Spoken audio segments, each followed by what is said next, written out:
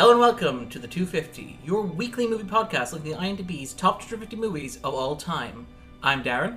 I'm Joe. I am Andrew. I'm Philip. And this week we're talking about Michael Mann's 1995 Los Angeles crime epic Heat. And joining us for this discussion are Phil Bagnall, who has been on the podcast before, talking about films including The 400 Blows and Chinatown. Thank you. And a new guest, Joe.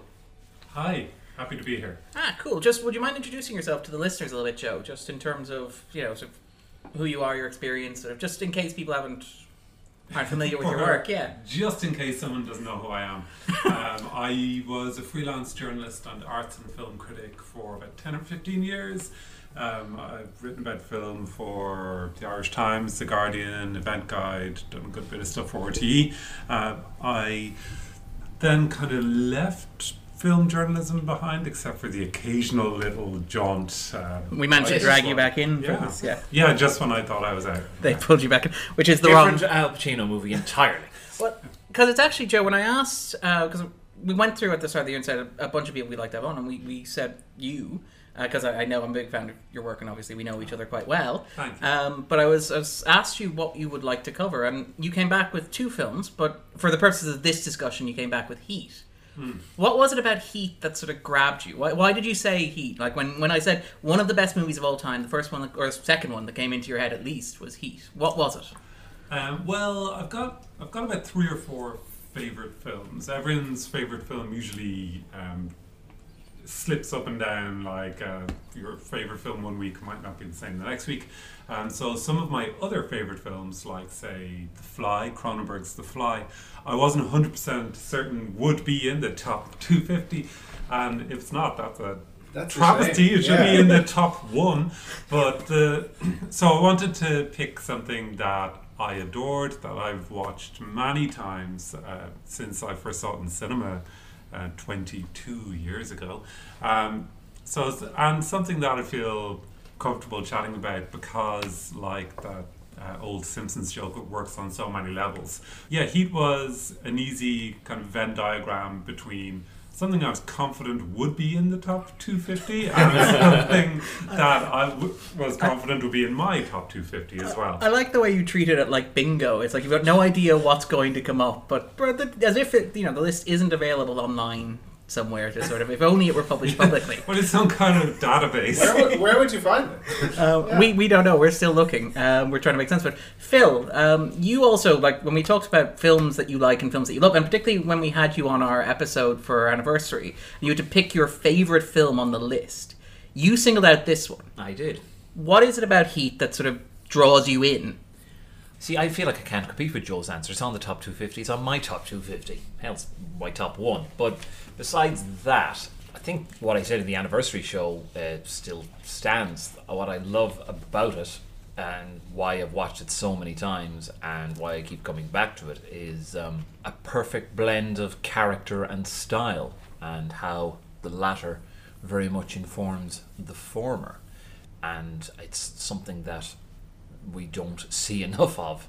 Like Mann is one of the few people who knows how to use style to a narrative advantage, and it's that smartness of filmmaking that I respond to, and then couple that with pulse of narrative, great actors, of an astonishing look, and the best shootout in all of cinema, and I think you're onto a winner. Let's talk a little bit about Michael Mann there. Sorry, hold on. My name's Andrew. For anyone who's just listened to Get Out, I'm on this podcast because I'm friends with Darren. I think he's implying you're the regular. Wearing your credentials on the I'm a well-wisher. So, Andrew, if that is your real name, what is it about Heat that sort of, what grabs you about Heat? What really struck me, I guess, the first, few times I watched it, because I'm pretty sure I've seen this more than once, and it's well worth watching anytime you see it on television, is the action set pieces and the style of it. And those things kind of go together, because the way they kill people is the way I want to kill people. That's very uplifting. Sorry. So you want to Which is elaborate? my point, really. Do you want to elaborate upon that a little bit? In fine Execution suits, style. with great luggage and awesome efficiency. Great luggage and awesome efficiency. That's not a Bible quote.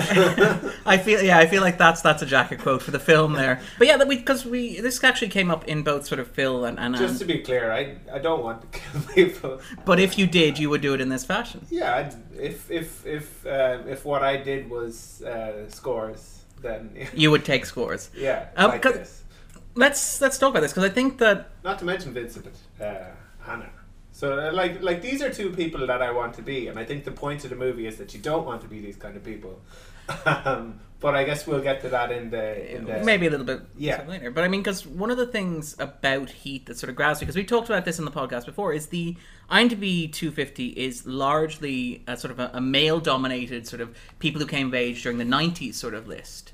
And the thing about Heat is the first film that we landed on, actually. We've been doing this a year, and this is the first film that we landed on, with the possible exception of Leon, that sort of ticks all those boxes. Because it is for me, and it was for me, a massively formative film in terms of it informed my love of cinema. It informed a lot of what I expected from cinema. And I mean, this is one of the things about it. We watched the trailer at the end of last week's show, and the trailer knows what it's selling ridiculously well. Oh, yeah. Pacino, De Niro together at last. That's it exactly, because I feel like... Also Val Kilmer, isn't it? Yeah, Val Kilmer has somehow He got was a third far- billing. It was a far bigger deal in 1990. Oh, absolutely. Because Yeah. he filmed it right off the back of Batman, to the point Yeah. where apparently Robert De Niro kept calling him Batman during the film screening. It's like, remember that terrible film Val Kilmer was in? This is the There's reason one of he's many. in this. There's one of many. You have to be That more single bad film he was in.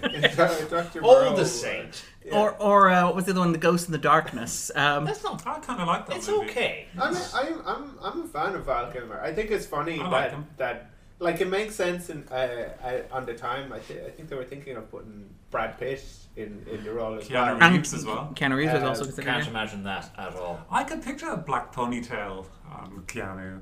And the sort of It's quiet everything- intensity as It's well. everything else that I can't imagine, though. So there's a smarminess to Val Kilmer that I think Keanu is just a bit too Blank. Yeah. bit too blank to convey. I can believe Val Kilmer as this character. Because Oh, I loved him in it. I thought he was really good. Absolutely. I think the entire cast is fantastic. there isn't a bum, no. It's got a great cast. And there's so many Sorry. actors that are not always good, that are not always reliable, that are great. And it's like Tom Sizemore.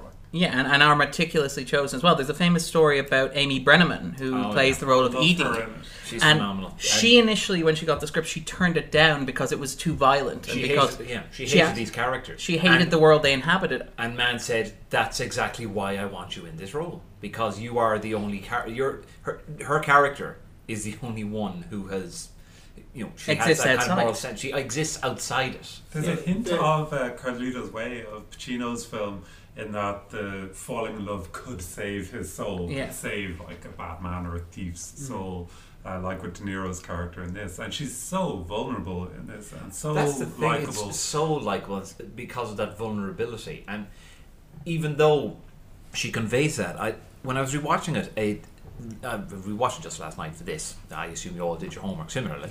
But I just didn't bring my homework. it's just one thing that always surprised me is early on when she encounters him in the bookstore, and afterwards she comes on to him. You'd expect he'd be the one to make some kind of charming move, but just Lady, why are you so interested in what I read or what I do? and just she seems so genuinely interested in him and fascinated by him in that. And she has a really great naive house.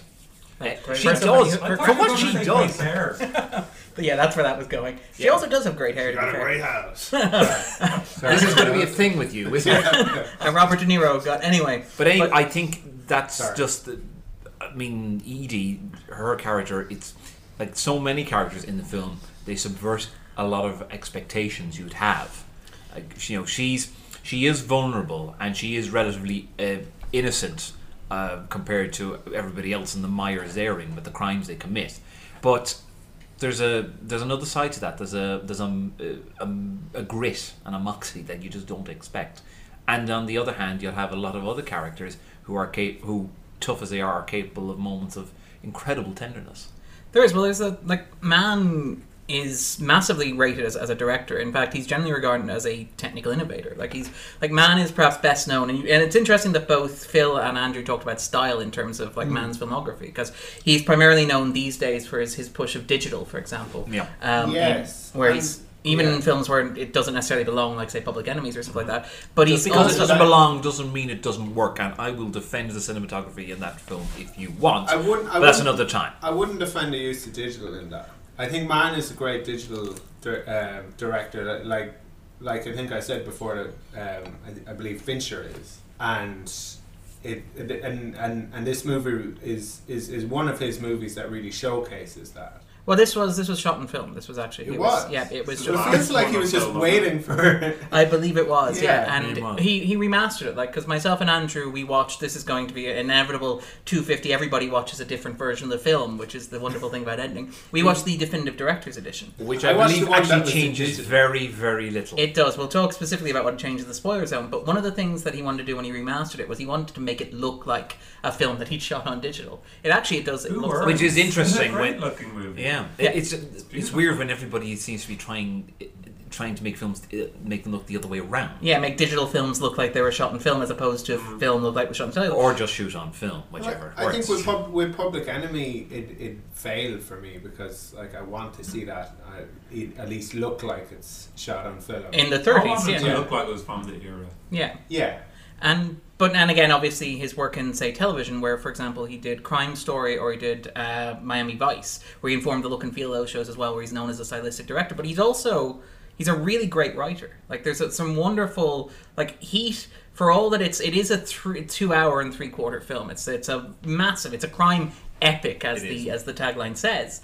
But not any of that feels wasted. It's very efficient and it's very well constructed. And I mean, even the dialogue, which is, you could dismiss as tough guy dialogue, but there's something sort of very poetic about, the obvious line. That's only a fraction of the dialogue. The scene we were talking about with Brenneman earlier was really tender and really gentle and takes its time and unfolds at its own pace. And what I really love about this film is its confidence, the way it ebbs and flows. So there seems to have been a law passed sometime in the last 5 or 10 years where most films are like half an hour too long. And not only are they too long, but you can see exactly what's the been bits added that they in. should have been cut out. Whereas with this one, it is long. It's like 2 3/4 hours, but there's no fat, and it's even the slow scenes are just allowing the characters to breathe and the story to breathe, and for you to get to know the characters better. There's I don't know if any of you guys have seen Idiocracy. The Mike Judge film. But there's in Idiocracy. It's about Luke Wilson. He hibernates for 500 years, and society has dumbed down so much that there's a stupid president. It looks a lot like today. It's actually aged very well. It's an incredible film. It's really fun. But the number one film in this dystopian dumb future is called Ass, and it's just an ass on screen farting, and it's nominated for lots of Oscars and all this. But there's a scene that my wife and I jokingly refer to when Luke Wilson makes a speech, and he said, "There once was a time when watching a movie you would care whose ass it was and why it was farting." and in a film like Heat, all of those scenes show you figuratively whose ass it was and why it's farting. So every gunshot, every every bullet, every impact, every collision impact has context, because the filmmakers took their time to have long conversations about gambling troubles, to show Tom Sizemore bonding with his family over dinner, family over dinner, and then he picks up great impact later on into the scene where he picks up.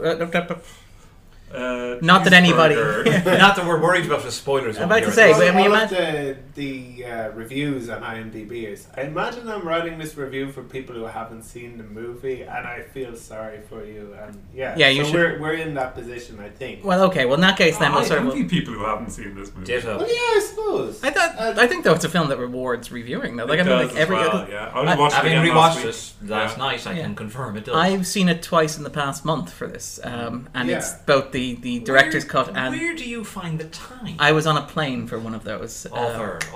But And to be honest, there are worse ways to pass a plane. Well, never mind then. What we'll do then is just ask, basically, and I think we know the answer from all four people in this room. Do you think that this movie belongs on the list of the best 250 movies of all time? Yes. Yeah. Yes. Uh-huh. Hello? I like that you sort of decided to shimmy up and improvise around, so it's not just Al Pacino. I don't know what that was. Okay. Yes. The jury will...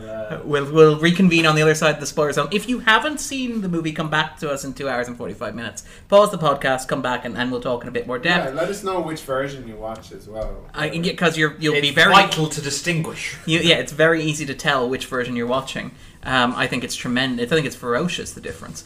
But anyway, with that in mind, then we will segue gently into the spoiler zone.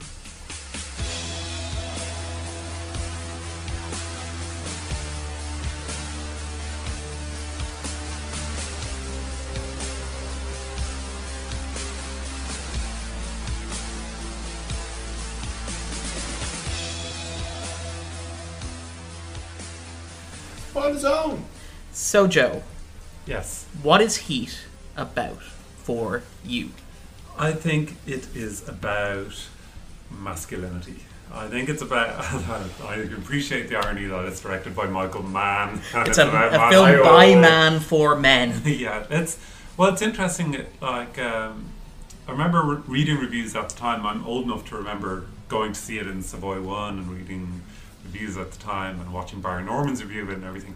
And a lot of people compared it to a Western, and it totally is like a it Western. is a Western. You could totally make it as a Western, Yeah. and I would pay to see it twice. Like, that's totally okay with me. But I think it's a little misunderstood because people talk about it as if it's a film about duty and the women are getting in the way of duty in their relationships and blah blah blah.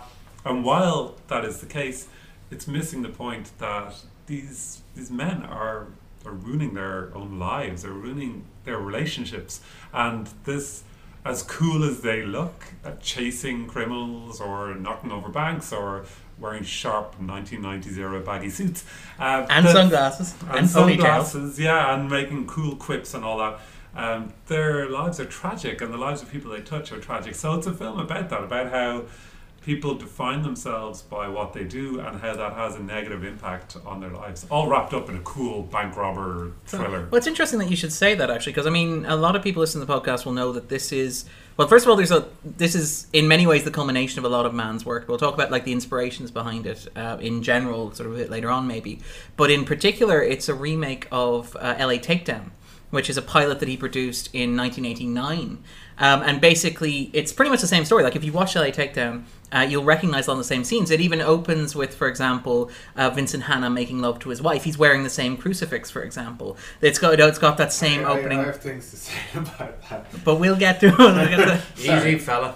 But one of the things that he did in extending that sort of 90-minute television pilot into a 2-hour and 45-minute movie was not only he upgrading the cast significantly, but he also made a point to include more focus on the female characters, which is an interesting choice. He chooses to sort of broaden out the women who exist in orbit of these men, and I think that's a very conscious choice. Because I think you're right when you say it's about the consequences of masculinity and this idea of like this notion of masculinity, because the characters in Heat are not meant to be healthy men. As much as they are macho, and as much as they embody certain archetypes. Broken marriages are mentioned numerous times. Yeah, passing a wife on the downslope of a third marriage. Or that wonderful description from John Voight's character of Vincent Hanna, where he's like, yay. That's the problem, was divorced twice. Current wife's Justine. He's why the extra heat. Funny as a heart attack, man. 3 marriages with him. You think that means he likes staying home? Means the man is one of those guys out there, prowling around all night, dedicated. I would think of myself as a fairly well-rounded person in some ways, but there's something compelling about that, like, single-mindedness that some of these characters have. Oh, it's romantic. Where you're like, where you kind of like fantasize about making the kind of sacrifices that they do You know. But it's the crippling loneliness that comes as a result. Like one of the things But I like to think that I'd be fine with that. But I mean, well, you'd think so, but and even the That's characters, the discipline. the the characters discipline. themselves Exactly. think that. Like, there's one point when Macaulay is talking with Edie, and she said he's talking about his Yes, life, that's his what- fake life metal salesman. She says, sounds lonely. He says, hey, I may be alone, but I am not lonely. But that's blatantly a lie. Otherwise, he wouldn't be with her for a start. it's also a fantastic sentence construction when you talk about Mann as a writer. Like I was specifically referencing that sort of line. Like that's a very sparse, very efficient line, but it tells you everything you need to know in Yeah. that moment. And I think that's one criticism which some people might have about the film, that it's, for the kind of film that it is, that it might sound over erudite and overwritten. But no, it's these are people who, as much as you might try and shoehorn them into any kind of genre type, they're far too intelligent and they're far too well spoken and they're far too professional in a lot of ways for that. Yeah, because Neil McCauley isn't like one of those other members of a crew that Vincent He's Hanna not. might have taken down. Yeah. You see me doing thrill-seeker liquor store holdups with a Born to Lose tattoo on my chest? No, I do not. He's in a kind of cafe restaurant reading about what is it? Industrial metals. Industrial metal kind of Yeah, but I do like that the film, though, as much as it obviously it loves both, and I think it does love both Hannah and Macaulay. I think it has a great deal of empathy and compassion for them. But it also understands that like the discipline and the sacrifices that they've made. Now, first of all, Hannah is a disaster of a human being, to be honest. There's a great story that only came out, I think, in 2016, when he was being interviewed by Christopher Nolan for the anniversary of the film, where he explained that Al Pacino's performance on this is like, you could argue that this is the tipping point when you reach sort of iconic Pacino sort of feeding into like the devil's advocate. Are you talking about like where Shouty Al is becoming... Shouty Al is very- becoming dominant, yeah. I would have said Scent of a Woman was the birth of that. Okay, but you know what I this mean? is very much... Hoorah! It's a big Oy. step along that road. And Definitely. one of the arguments was... one of Don't the hate it. Oh, no. No, it's fantastic. It actually fits in here in a lot of What ways. that's it, is that Pacino explained that it was a choice that he and Mann made during the process, that Hannah would have a cocaine addiction that he was barely keeping under control. And it was cut from the film, like a lot of the film was cut. In fact, the only residue of it that exists is a scene of him quickly wiping his nose. Say cut and residue. are they meant to be? They're Drug puns. You know, Yes, Darren. I'm He's such a punner. I'm hip and happening. I'm all about the drug culture here. But it was cut from the film, and basically the only scene that remains, the only residue that remains of it, is him wiping his nose as he goes in to meet Tone Lock at 2 a.m. in the morning. I like that we don't even remember his name. We just remember that it's Tone Lock, because Tone Lock is just that. I can't remember his name, the character's name. It's Terena. It's Albert's brother. Oh, well done. Very good, top marks. But I can't remember the first name though. What are you? Bagnall? But there is. You'll have to find an inventive Al Pacino bleep for that one. Yeah, I get the sense that our censorship sound on this episode will be ambiguous Al Pacino noises. But I love that, like, Hannah is very clearly not in a healthy place, obviously, as his marriage goes. And I mean, Macaulay, even though Macaulay... It's a mess. Well, My life's a disaster though. Macaulay's... I spend all my time chasing guys like you around the block. That's a My terrible... stepdog. This Carry impromptu reading of Heat will... Joe, which one of us gets to be Val Kilmer in this one? Joe's got the hair.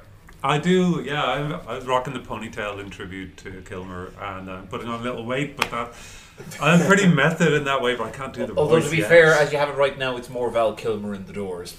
Oh, it's true. The weight gain is perfect for that. All right, but anyway, as I was on. saying, one of the interesting things about the film is that it inverts the traditional dynamic in that, like, you imagine Hannah is the police officer and Macaulay is the criminal. You would expect that Hannah would be the embodiment of order and that Macaulay would be the embodiment of disorder. But instead, you have this wonderful inversion where Hannah is like this crazy, out of control. Like, even if he's not on coke, he's very much over the top. Like, he's... Id.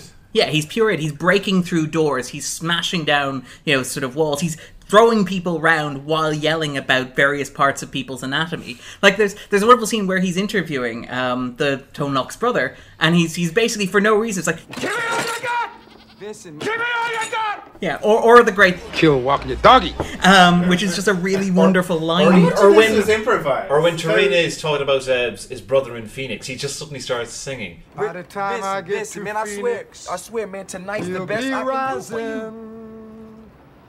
He'll probably leave a note right on the door. Tonight's the best I can do for you, man. A lot of this had to be improvised. But you can't imagine Mann writing it's, that. Can It's you? like the character is Al kind Pacino. of losing it, but it feels like Al is kind of It's feeding on it. Yeah.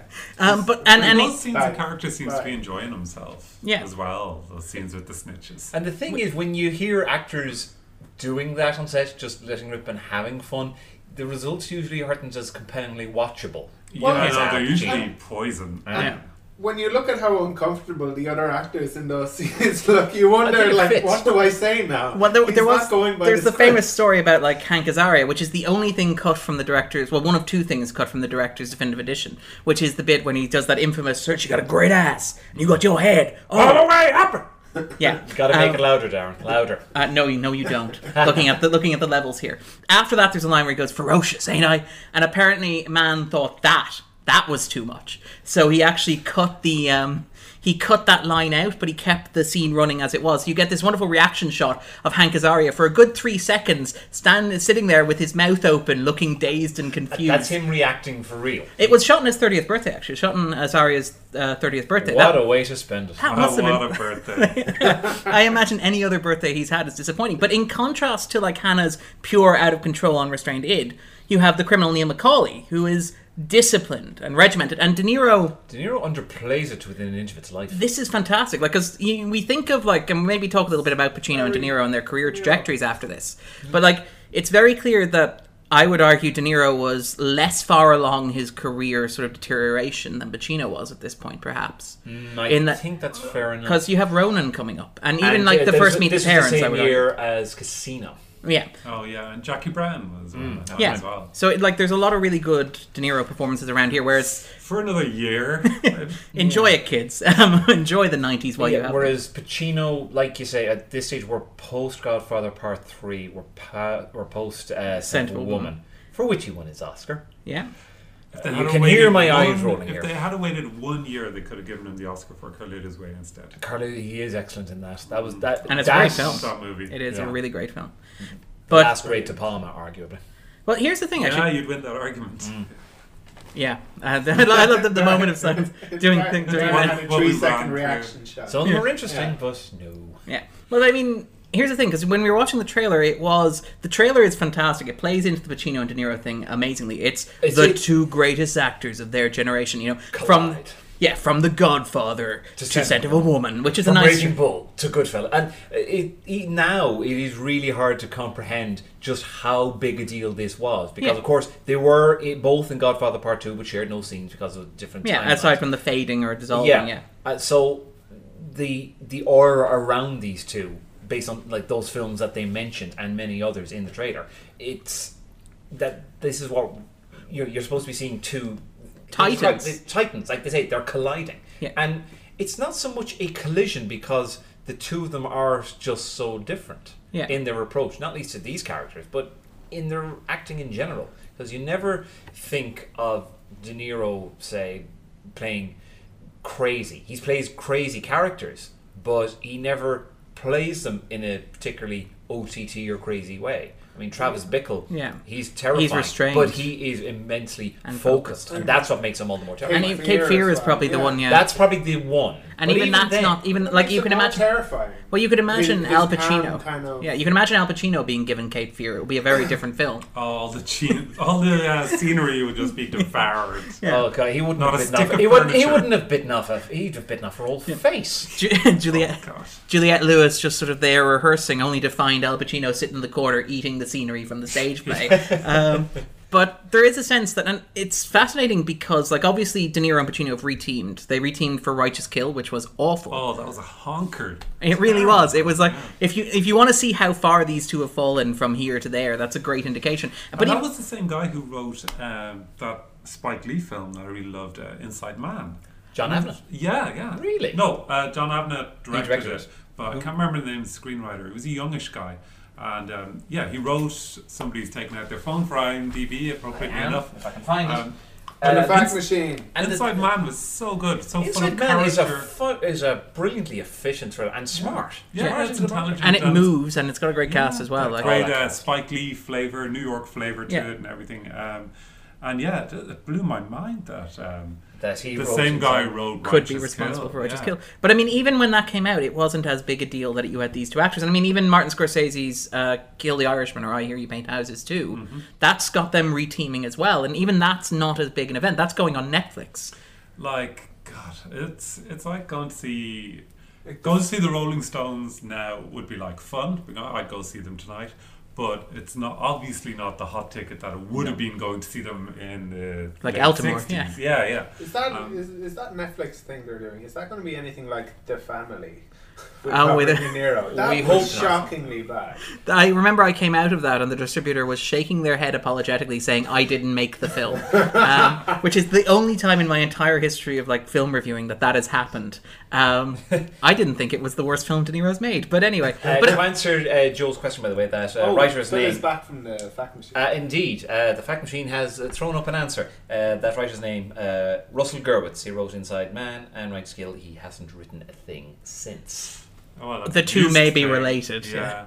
It's impossible to imagine a film with two actors these days attracting that attention. Like, are there any actors working today that you think if you put them in a film opposite one another, that it would be an event on the scale of this? I doubt it. No, you see, there are no movie stars. No. That's it, yeah. It's franchises now, and it kind of... Yeah, the equivalent of this is Batman versus Superman, which is kind of... Yeah, Oh, Yeah. God heavens. But that's a fair comparison. Because I was That's reading... tragic. That really is. But well, you're right. the You're property right. is the star these days, as opposed to the star being the star. Exactly. I was reading an article about that, about how like Fassbender has made whatever 3 or 4 flops in a row now. The most recent of which we mentioned just a few minutes ago, The Snowman, co-starring Val Kilmer. It all comes full circle. Physically, yes, Yes, if not nice. vocally or emotionally.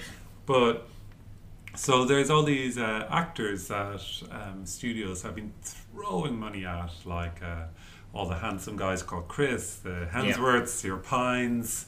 There's another one. I don't get why they throw money at Pine.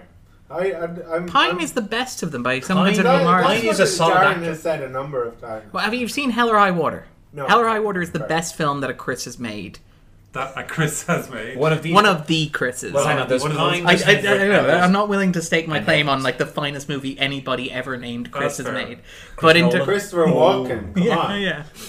His filmography is filled with classics like Prophecy 3. But Yeah. and Prophecy 2. Country. was he in Prophecy 2? I think he skipped that one. Oh, did he? Yeah, good. I'm thinking What- of Communion. what But about- there's a doozy. Country Bears. This ain't over. Bears.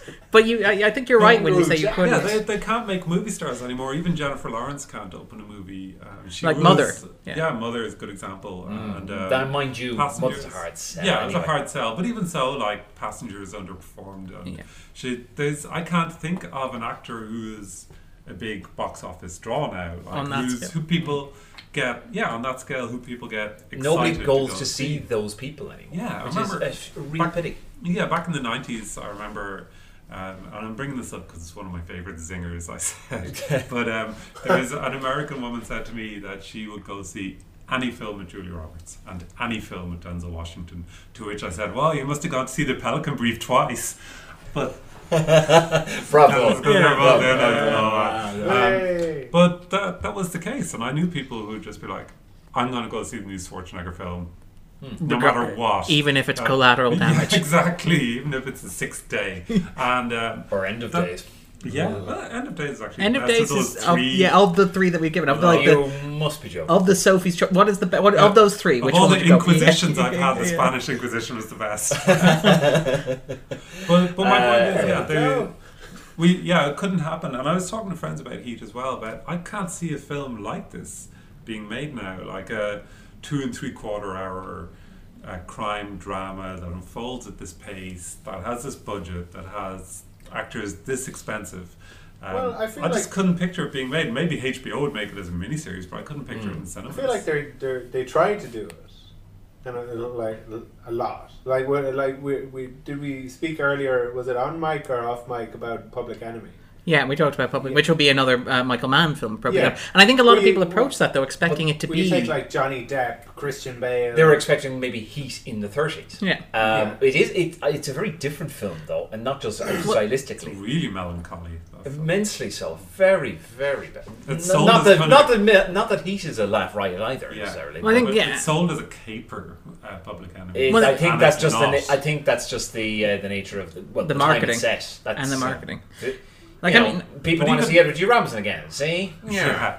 But This even is- Black Hat people didn't go see. Even though it's I really went to see good. Black Hat. I know. Black Hat There's is another very one good. I'd gladly defend. I know. God, that You're a man, is what I I'm am a getting. man's man, very much so. I enjoyed the hell out of Black I Hat. love Black Hat, and loads of people didn't like it. I I didn't like it to start, though. I will admit that it took a while, but they're all very much of a piece. All of Mann's films. The Well, he has a thematics lot are of so interests. Yeah, he has a lot of interests that sort of bleed through. He is an auteur, and I mean that's the thing when you focus on, and a lot of his work has attracted attention for, as we discussed, the technical aspects. He has a lot of key thematic occupation. I mean, masculinity, as you talked about, is something that comes up repeatedly in his work.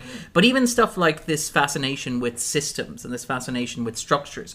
Like I would argue that, for example, Heat is one of the great Los Angeles movies in that it's a movie that is fundamentally about the space. Like it's telling that, for example, you mentioned earlier that like McCauley goes out and he's reading a book at a restaurant. Like the film is filled with this idea that you can be perfectly alone in Los Angeles, and it's this idea of the city of quartz, the idea that Los Angeles's architecture and structure is actively hostile towards its inhabitants. It's alien, it's abandoned, it's a place that is simultaneously overpopulated and empty, for example. Like, I mean, Mann has talked about how one of his inspirations for the film, and it gets a direct sort of visual reference in terms of that great shot of Macaulay coming home to his empty house and staring out the window, is the painting. The Alex Colville Pacific. Yeah, the Pacific, yeah. Which just There's Edward Hopper that looks a lot like it as well.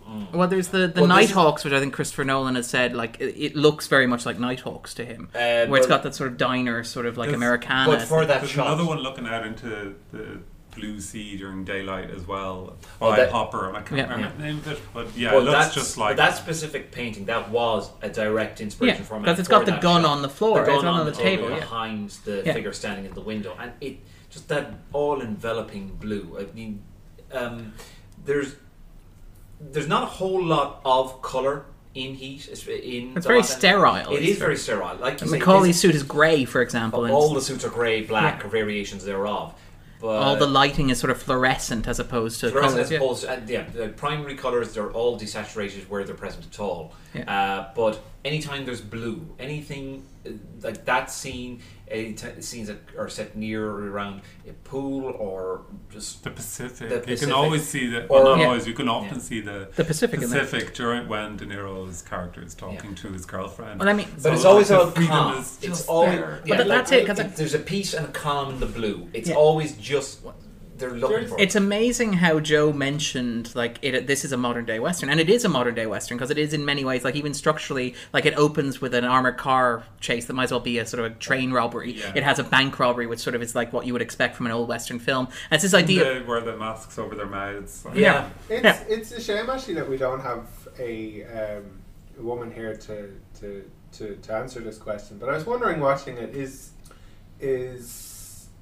De Niro's Neil McCauley in this movie meant to be a kind of fantasy character for women because he has that edge, but he's also a very good listener? No, he's I a don't think fantasy. He's a fantasy character for men. Yeah, he definitely is. But like, there's so many scenes where it's like, oh, yeah, tell me about that. But That's just it's because he doesn't want to it's talk. like- he just wants to. Yeah. He can't. Like he's emotionally constipated. Yeah, he You can't still have afford friends to from open up. university?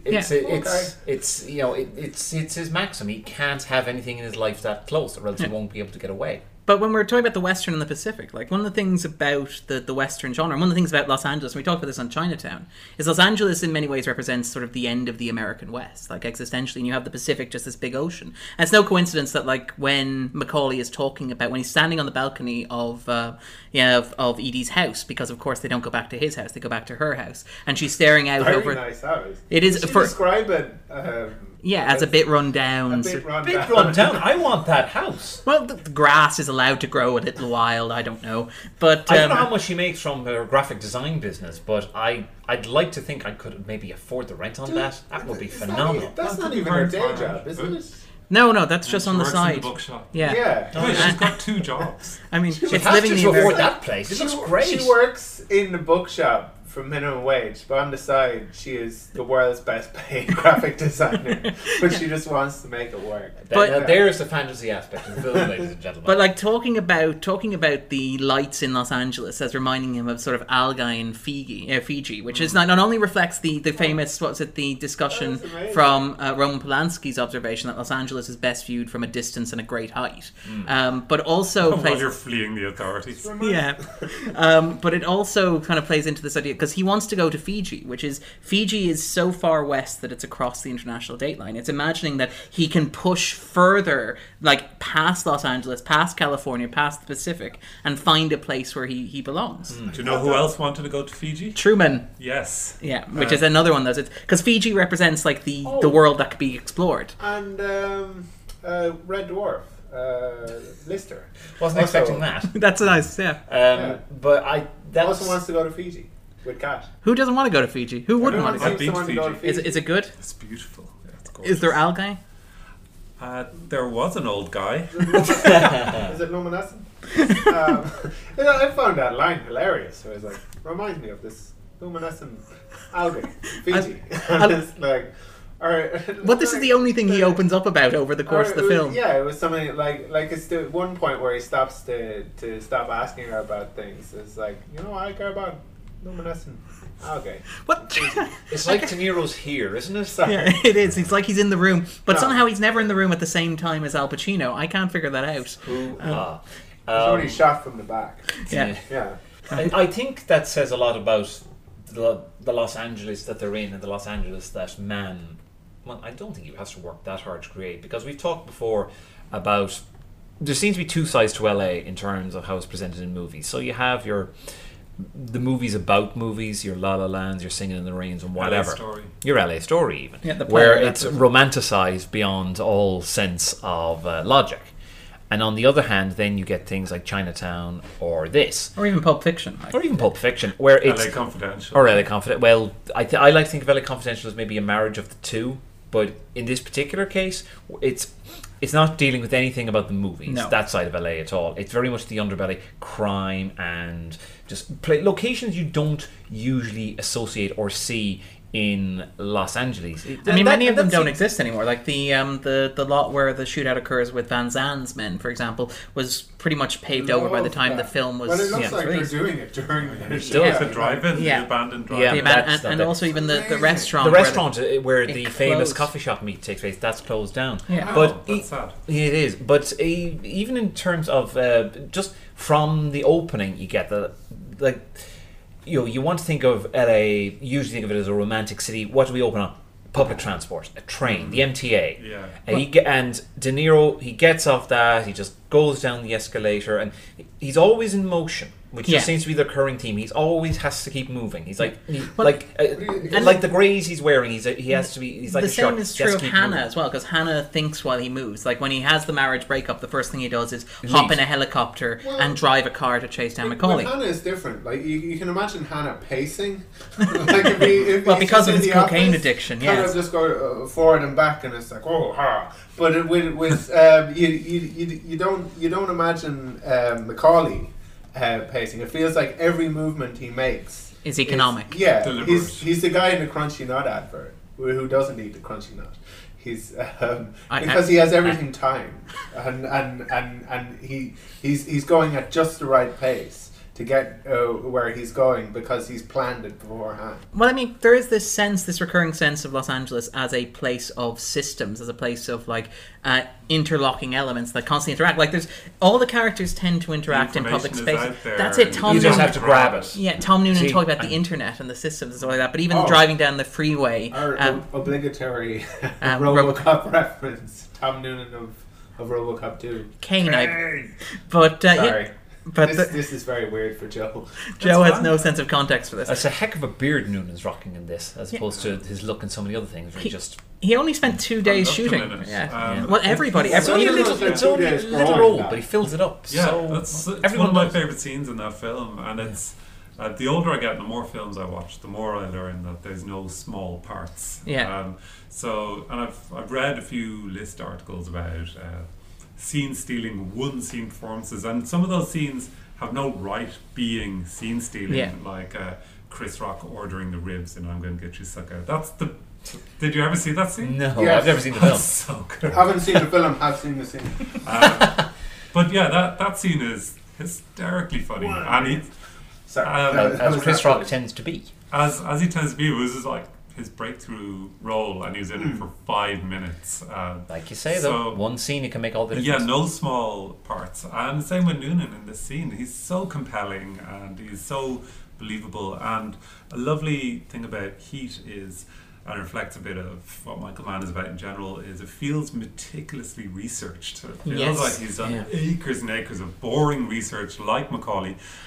He spent 7 weeks driving around with patrol cars and stuff like that. I like the kind of comparisons and contrast between McCauley and Mann, because I thought earlier when Phil was talking about how Mann sold the movie to Edie, the actress playing Amy Brennan. It seemed like McCauley is a bank robber who's telling Edie he's a salesman, but Mann is a salesman telling Edie he's a director. Oh, nice. So it's like, No, I dig that. I get that's. so it's like, oh, you don't like this movie because, well, that's why we want you. Well, yeah, I mean, you guys, I think that's fair enough. Similarly to Warner Brothers, he probably didn't say this is a really melancholy drama about middle-aged men. This is a bank robber movie with Al Pacino and Robert De Niro. That's how you sell it. and Batman, I like that. Yeah, just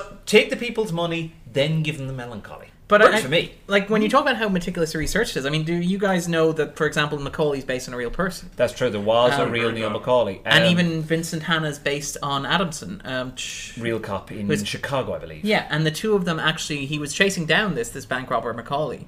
And at one point, and again, I think it was after an argument with his wife as well, he bumped into him randomly and said, I didn't know whether to arrest him, shoot him, or buy him a cup of coffee. And like, if you've seen the film, you know exactly what he did. They had a conversation. And again, it's pretty much exactly like the conversation in the film. In the 60s, this bank robber, this robber and this cop sitting down and saying, look, if I see you again, I am probably going to shoot you. And it's like, well, I'm not going back to prison, so I will probably shoot you as well. Unstoppable force in a movable object. I mean, that's exactly what happens in the film, but it comes from that real place. These are two, at the nub of it, these are two professionals, whatever about their personal lives and how they're affected, but the two are driven by a mutual respect. They're two sides of the same coin. They're inner and outer. Like they're within and sort of without, the two sides of the same coin. It's a strange kind of a one because of how Pacino's life is ruined by all of this,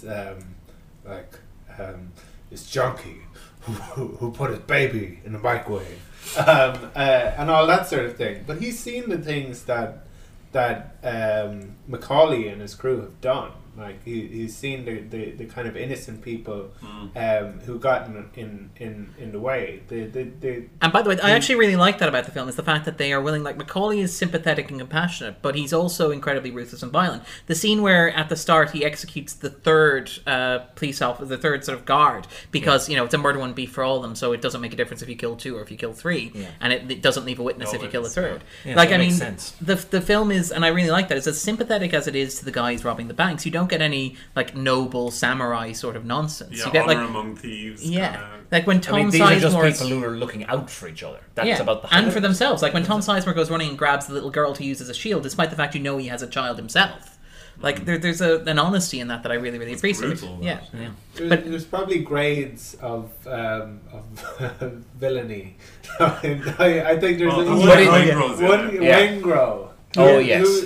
who's guilty of a lot of things, but one thing that particularly spoke to me was when he orders a coffee and then walks away. Yeah. Without taking the refill. Yeah. This is another 250 podcast trope. If you want to get on Andrew's bad side, you waste food in a film, and it's literally the first thing that Waingro does. Like, it's not even. He hasn't even started to annoy Tom Sizemore. It's like leaving a Toblerone behind. He hasn't executed a hostage. He hasn't. We'll talk about that later. He hasn't, murdered a prostitute, an underage prostitute. I like that. Like, Waingro's like he's like an onion of evil. Just when you think you've gotten to the bottom of it, it's keeps going and going. Yeah, he's a paedophile. He's a neo-Nazi. He's a serial killer. Like, I love that. Like, as much as the film doesn't believe that McCauley is evil, it's like, Waingro's kind of evil. He doesn't leave buildings when fire alarms go off. Yeah, one of those difficult people. I read an article about fire alarms this week. Tell us more, Joe. This is sarcasmo. It is actually quite interesting. It is social conditioning. Yes, fire alarms don't exist to tell you that there's a fire. To leave. Yeah, they don't. That's not what they're for. They exist to tell you that if you get up and leave the building, you won't be ostracized or made fun of, or you won't face consequences. Yeah, you won't face consequences. You won't get into trouble with your boss. So they've done studies where they've had people do these kind of placebo, these fake exams, and people be invited into a study hall to do this, and then they fill the room with smoke and see how long it was until they left, and people will be coughing and hacking and waving the smoke away from while trying to fill out the and then like the other group would be sitting there and there wouldn't be any trace of a fire except for the fire alarm, and they all picked up their books and jackets and walked out. I feel bad for being sarcastic about this article now. This is fascinating. It is absolutely fascinating. It's very Stanley Milgram-esque. It is. It's all. I can only assume that's true. The experimenter guy. The Stanford, where it's like 10,000 votes. And the screaming and the smoke and stuff like that. Yeah, how you condition people to respond to stuff as well. So Waingro doesn't follow the social norms. I like that. I like that. That's what spoke to you. I like that we bookended this. It's the food waste for Andrew. It's the not leaving during the fire alarm for Joe. The murder of the child prostitute in the middle. It's like that's one of the things about. Yeah, that's one of the things about this character though. That he's another potential criticism. Another potential criticism. Is that he's a Nazi? It's that he's just so. He's cartoonishly almost. Yeah, he's cartoonishly evil. He's based on a real person. Oh, for heaven's sake! Of course, it's Michael Mann. Of course, he is. Yeah. And he's here tonight. No, unfortunately, he was found nailed to a wall in Mexico. Oh well. Wow, really? Yeah, he informed again on a bunch of bank robbers, and then he was found shortly afterwards nailed to a wall in Mexico. I'm not sure there's much of an. But you can. It's Trejo playing himself. Yeah, it is in this movie. Danny I imagine him going after Waingro. But that's the other Machete sequel we're waiting for. But he is. He's called Trejo in it, and I mean like. He was one of the consultants on this because Danny Trejo's been inside Folsom and he used to be a robber as well. So he was also an advisor in terms of because I mean, so was movies actually, and so was Eddie Bunker. Yeah, who inspired the John Voight character. Yeah, and of course he himself Bunker played Mr. Blue in Reservoir Dogs. Yeah, on which he was also a consultant. Exactly, and it makes sense. I mean, you get guys like him and Trejo involved in this because besides the fact that they have these pasts, they're both familiar with cinema and they're actors in their own. Well, not Bunker, but Trejo certainly. They're bringing authenticity to proceedings, and if nothing else, Mann is all about that. Well, it is. I mean, they show. Well, first of all, famously during the bank robbery sequences, they use the actual sound of blanks firing that was recorded on location rather than dubbing it over using ADR and special effects, because Mann liked the way that it sounded in sort of the vague, empty, echoing through Los Angeles. So the sounds that you actually hear, that's why they don't sound like regular gunfire in films. They have this sort of echoey quality. But also, cows don't look like cows in movies. No, you have to sellotape cats together. But also, Val Kilmer was apparently, they did weapons training, and Val Kilmer was so good at that. There's a moment in the film where he changes his clip in his gun, and it is so. It takes him a couple of seconds, ducks behind a car, takes the old one out, puts the old one in, slams it in, shoots again, and apparently that is so good and precise that they use that in U.S. Army training now to show soldiers how to effectively change the clip of your gun. So you're wondering what Val Kilmer is doing in this movie? That's what Val Kilmer is doing in this movie. I like Val Kilmer's Kilmer. great in this He movie. is. Yeah. He broke my heart in that last scene. And speaking of bookends, I kind of love that his first and his last scene involve a false ID. So in his first scene, Yes, that's yes. in his first scene, he's buying Check the Charger diamond. Cash, built to was it Paradise Construction Tucson, something like that. Yeah, and he holds up the ID and doesn't smile. And, then in the last scene, of course, he gets stopped, and uses the ID. I mean, let's talk about this, because one of the things about this, and you mentioned this when you talked about Edie, is all the characters in the movies. Like, this is a movie that is 2 hours and 3/4 long. It is an epic film in many ways. And there are certain elements that you can see what will be cut. There's a famous US TV version that was cut to 90 minutes, excluding commercials. Oh, Yeah. Why bother? Mann actually offered to go back and insert another 15 minutes to bump it up to 3 hours, so you could do it as a mini-series, similar to what they did with, say, The Godfather. But apparently the network said, no, we know what we're doing and we're going to cut it down. You can see a lot of stuff that you could, in theory, trim from the movie. So, for example, character arcs, including people like, say, Dennis Haysbert as the chef. Oh, but brilliant. Don't say that. No, I'm not. No, I'm that building- has to stay. That's one of my favourites. No, I know that's what I'm saying. Is that it looks like theoretically, theoretically in abstract, it's something that could be cut in that it doesn't feed directly into the narrative. But you've got one less interesting character and then. it plays so well. It's like a little mini short film in the I- film. A little mini tragedy. I feel like you could have taken out the scene with William De Niro and Ashley Judd, where he confronts her about the. Oh, yeah. Clean up, go home. Clean Yeah, up, go home. I will That- set no. you up myself. That could have been revealed, I think, with No, in because the, then you had to. You had to First of all, establish you her had to relationship see- with Hank Azaria's character. Yeah, you had to have seen Hank Azaria, and then also it added It also layer had- of sympathy as well. Well, To him- both characters, to Yeah. both her and him. and it makes him more complex in that you get You a wonder sense what their relationship might be. Well, also, yeah, that as much as he is lonely and isolated and sort of like he's an island unto himself, he is very clearly invested in the lives of the people around him. And he understands this. And maybe he doesn't understand materially or emotionally what it's like. For him, it's a transactional thing. It's basically, look, you stay with Chris for as long as it takes us to do this job because you make Chris happy and I don't want Chris developing a cocaine addiction. But he likes him as well. Yeah, he does, clearly. I mean, it's almost like a mentor-mentee relationship. Or father-son. Father-son, particularly when he's with Jeremy Piven, the doctor.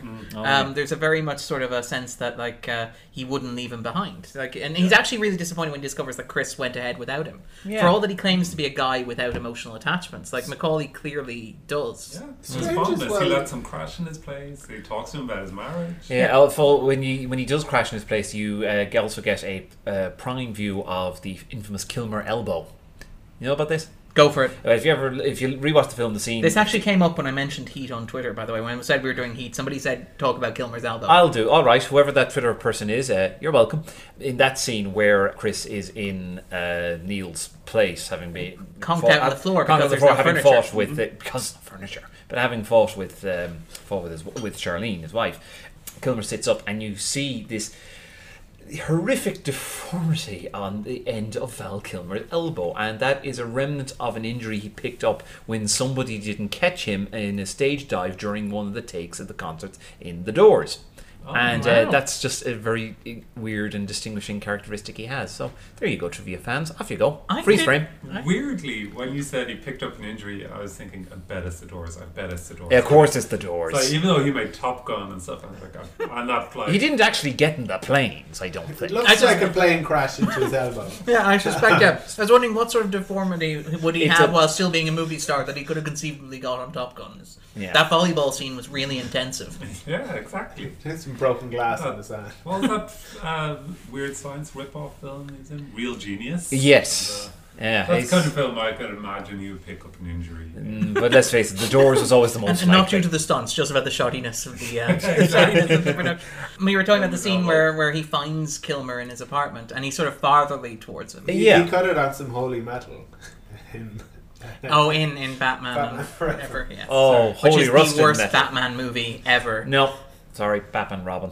It is. It just there's Yeah, Batman The Robin Dark Knight. is worse. No, sorry. Nolan. don't even. What a hack! Actually, You're listening to the top 250. Heath is a massive influence on the Dark Oh, Knight. it is indeed. It is. Massive influence. It is. I mean, the opening scene, the yeah. bank robbery. That Right. is right down to the casting of William Fichtner as the William bank Fichtner manager. as a mob banker, basically, which is what he is in this film as well. Yeah. And again, this is Fincher's character here is The in the music and the editing and everything. even the structure thing where you have the big two set, you keep the actors separate for up until the midpoint of the film, you bring them Yeah. together for a conversation scene, and then you keep them separate until the climax where one of them wins. It's outstanding. Like, you know that Mann reverse engineered the film. He decided that he wanted the film to end with that shot of Pacino and De Niro sort of holding hands under the plane as well, which is another example of the transportation that runs through the film. It's the idea of Los Angeles as a city of close, movement. so far. Yeah, a city that's always on the move and yet nobody actually gets anywhere. Yeah, which is Which very is much unbearably tragic. and he uses it again in Collateral, for example. Like Collateral ends with him leaving on the train, even though he's and it's at the dead. same stop as well. Like it's as well. It's the same choice of location And a another similar suit. another cool, cold professional character with sharp suits named Vincent. Yeah, so so there is a lot of that bleeding through it. And I mean, yeah, the Bleeding through. Yeah. It's because he's dead. To be clear from the beginning, I wish I did my job the way these people do their job. Like that's much as flawed as they are. God, they are good. yeah, that is a They're much better so way good. of saying that. Yes, I wish that I killed people the way that they killed people. Yeah. Unlike the way I do kill people, Although, which is sloppy. We've told you about this before. I did like that you pointed Yeah. out the sloppiest thing that McCauley does is when he's trying to kill Waingro at the start and gets distracted by the cop car. Oh yeah, That's fair I know. enough. But there's a few little Botched, things like that. Well, they had called sketch. Like if you had a shot somebody like in front of a cop, You that would have one been a leg panic. either Did you say they're called sketch? It's not like they're playing a prank in the classroom. I had to It think is about pretty much that. I had to think about that, and like because we've watched movies before and we see Really? like bad, like Couldn't resist. That's We, surprising. Almost 50 of them. like in No Country for Old Men. I had some problems with the way that Javier Bardem's Anton Chigurh. Anton Chigurh, with the way Anton Chigurh was choking that police officer, it seemed like there would be much better ways of doing it. But Watching movies about murder with you, Andrew, is very revealing. the thing I wondered when Macaulay doesn't kill Waingro is like, what should he have done there? One leg either side, presumably.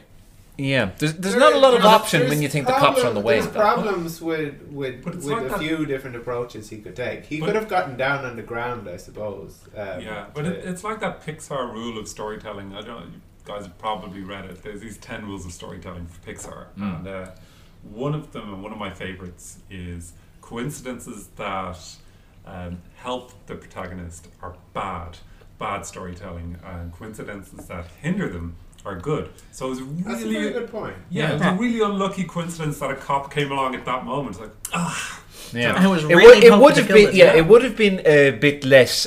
You wouldn't have bought him more if, say, they dragged him outside and beat him up a bit, and then he actually stepped out into the path of a passing car and was killed. That would have been just a bit too much. yeah, there's A bit too much. Oh well, we got rid of him. Hooray! Yeah, well, not only that, but even if he had given them a slip on whatever, a big bus got in the way, and then he's gone. Like Being driven by Sandra Bullock Yeah. with Keanu Reeves. And nice. he hops on the back of a dumpster. As I say, I don't know how I would have done it better. It did seem a bit out of character. It's like, oh no, where'd he go? I love Mr. De Niro, it's I an love the honor. image of Robert De Niro underplaying his frustration with not being able to kill Waingro. Your De Niro impression is really growing on me. I really like it. Like It's a a weird fungus. Well, I will say this for De Niro in the film. Yeah, he doesn't often get that frustrated, but when he does, he brings real menace to it. Like the scene where he finally confronts Waingro in the hotel. He's shot him twice in the chest, and he's still. And while he's trying to take his last gasp, he's going, Look at me. Look at me. Look at me. and then blast him right in the head. I mean, even the shot where he kills Fincher, where he sort of throws the thing through the window and just shoots him. Waingro, where is he? Where is he? How the hell would I know? Bam! There's a menace right there in those eyes. But again, and again, to talk about the ending, I love the tragedy of McCauley, who is a character who is so emotionally remote and has made a big deal of not being able to walk away from anything in 30 seconds flat. And by the way, he does. It's a really nice touch when he comes out of the hotel and he sees Hanna and he spots what's going on.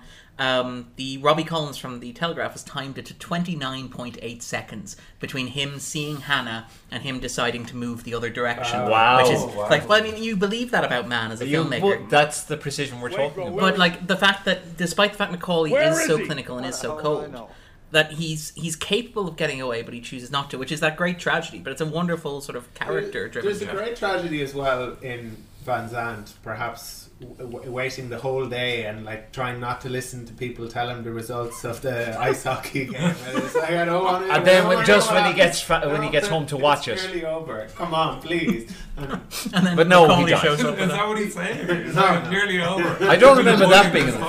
Is Is that one of the additions to the director's cut? I love the image that like as he's lying there dying, he's like, if he's like, where's Waingro? Well, let me tell you about where Waingro went. Keeping one eye on the television. Story. I'm gonna spoil the end of the hockey match for you. Now I'm gonna pop you twice in the chest.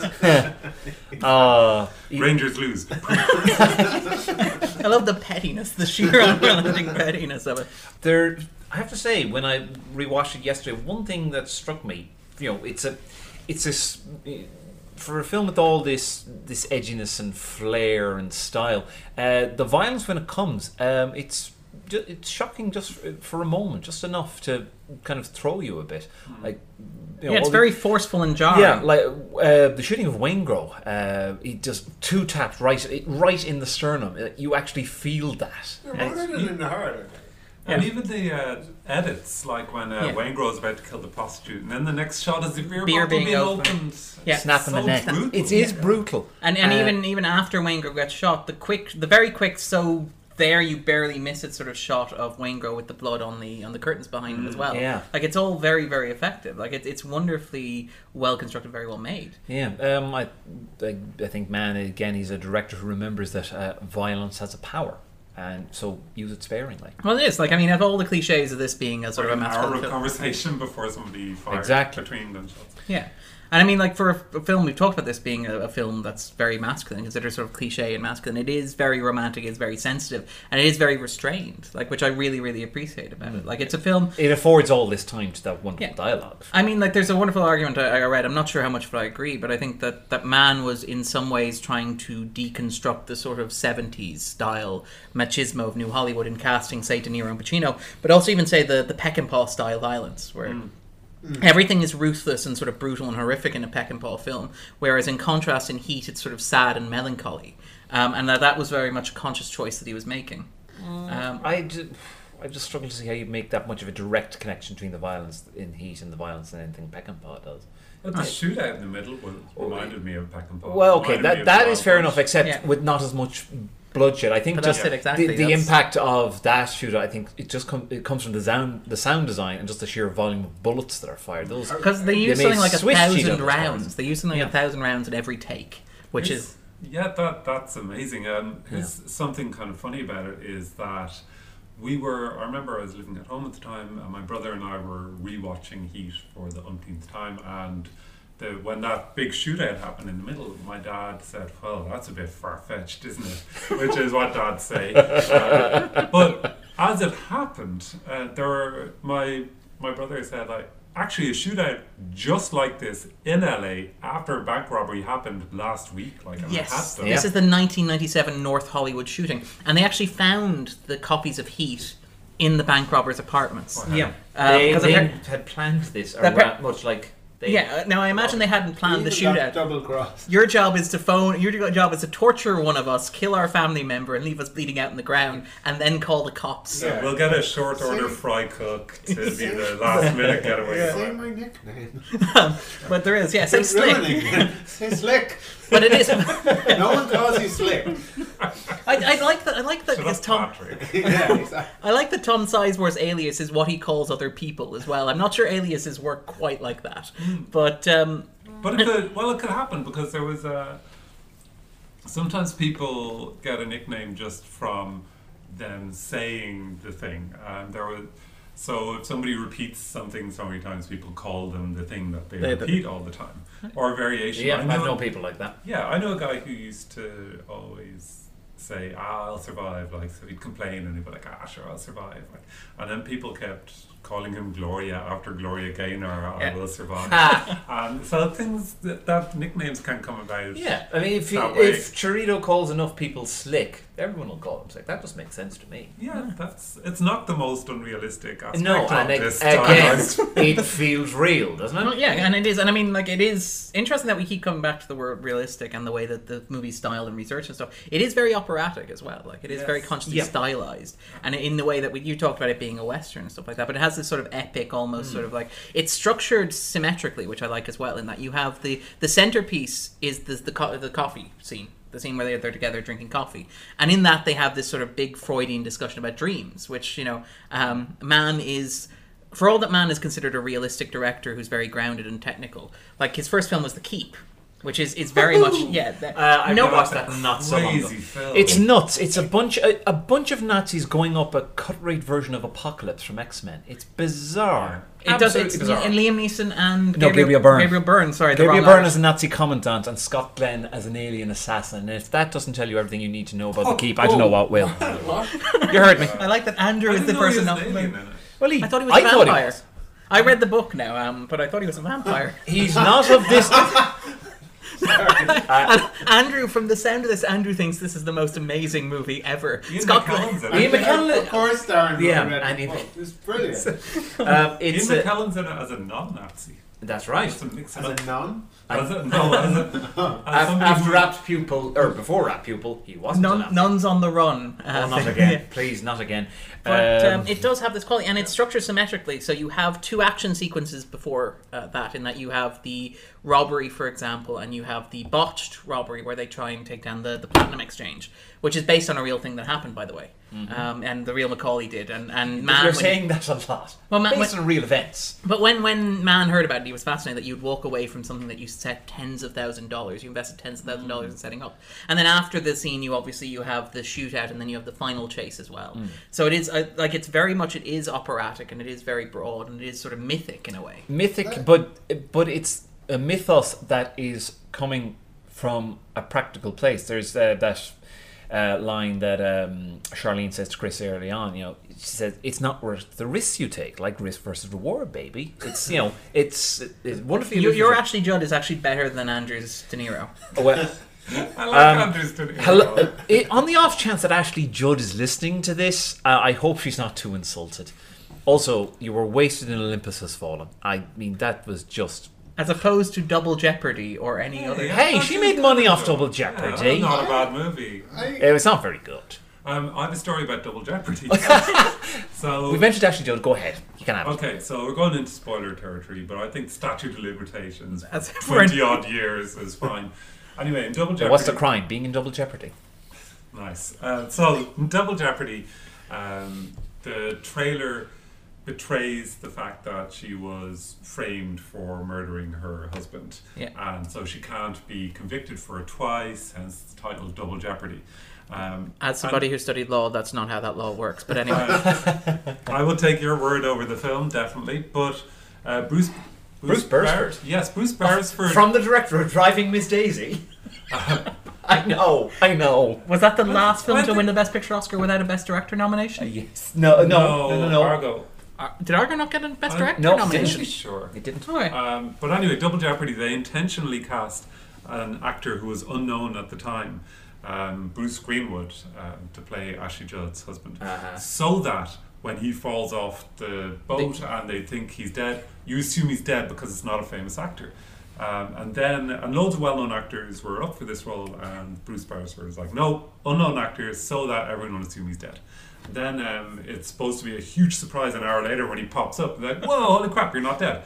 And but it's the entire premise of the film. The studio, it was originally supposed to be just a female version of The Fugitive. And then, like, towards the end, when Double Jeopardy, the reason for the title is revealed, people go, wow, I didn't know that. But then the studio made a trailer that completely spoiled it all. It had like the second last scene of the film in the trailer with Ashton Judd explaining what Double Jeopardy is, and Bruce Greenwood being alive and having faked his own death and all this kind of stuff. Yeah. And we've seen a lot of trailers like this. Yeah. And the director actually wrote an email to the studio saying, "You've spoiled the movie. Please take this trailer away. You ruined the thing." And you made the movie, we made the trailer. Yeah, this is our baby. They just said thanks to your input and release that trailer. Yeah, release that trailer. And also the fact that that was considered that they hired Bruce Greenwood on that basis, it just proves that not enough people watch Exotica or 13 Days. Will those have been beforehand? I haven't seen Exotica, but 13 Days is good. 13 Days, excellent. He's a great Jeff. 13 Day was after that, though, wasn't it? It was after that, yeah. My point still stands. Bruce Greenwood's awesome. He is very good. Nobody's seen it before. Yeah, nobody had seen it before Double Jeopardy. Oh, that much is true. All right, then. Take out 13 Days, swap it with Sweet Hereafter. Okay, but Phil, actually, I noticed we didn't ask you Heat was about for you, actually. Damn, I wasn't expecting that. I was it's happy the question we ask every week. I know, but I was so happy with Joel's answer. He captured it very well. What is it about for me? That's the question we're going with, yes? Okay, so you're talking about masculinity. I don't know where to go for that. No. Okay, here we go. I suppose my answer feeds off that a little bit, in that you're talking about how this men's dedication to what they do, they're these kind of masculine traits, how they, their cops and robbers roles is isolating them from their relationships, from everything else that could make their lives good and well. To me, the perennial feeling of the film is it's a film about loneliness and how self-perpetuating feeling loneliness is, because you have these two guys who are united not only by their admiration for each other's skill, but they have that same feeling, even though relationship-wise they're in kind of different places. McCauley is just beginning a relationship, and as Hannah says, he's on the down slope of his third marriage. Well, there's a great quote from Mann where he says they have the kind of intimacy that only strangers can have. Sometimes you have to look at things from an outsider's point of view to get to the nub of it. And these two characters, I don't know if they realise just how lonely they are before they actually encounter each other. You just don't know. That only somebody like them could understand them. Exactly. They're almost soulmates in a way. It might sound like a really strange way of looking at it, but they're the only two people who really get each other. The people they work with, they will admire them and they'll do their job well together. But they're apart from them. They're apart from them. They're not like them. They're not like them.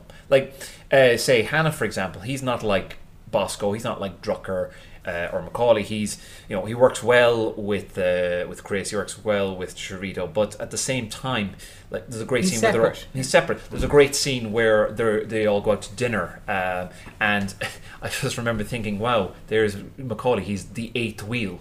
Yeah. Everybody else just seems so kind of happy. And it's mirrored later on. And it's mirrored later on with the cops dinner as well, where you have stuff like Ted Levine improvising a story about Raoul, his classmate. But you have that juxtaposed with the sadness of Hannah with his wife, who's left alone at the party. Yeah, it's and then when Hannah is at the hospital at the end, with Natalie Portman, by the way, in her second role, Natalie Portman's second role after Leon. She is heartbreaking, and she really is. Well, and again, another wonderful small role. No small parts. But when Hannah's in this case, a small actor though. Physically. But when we'll talk later about Ralph.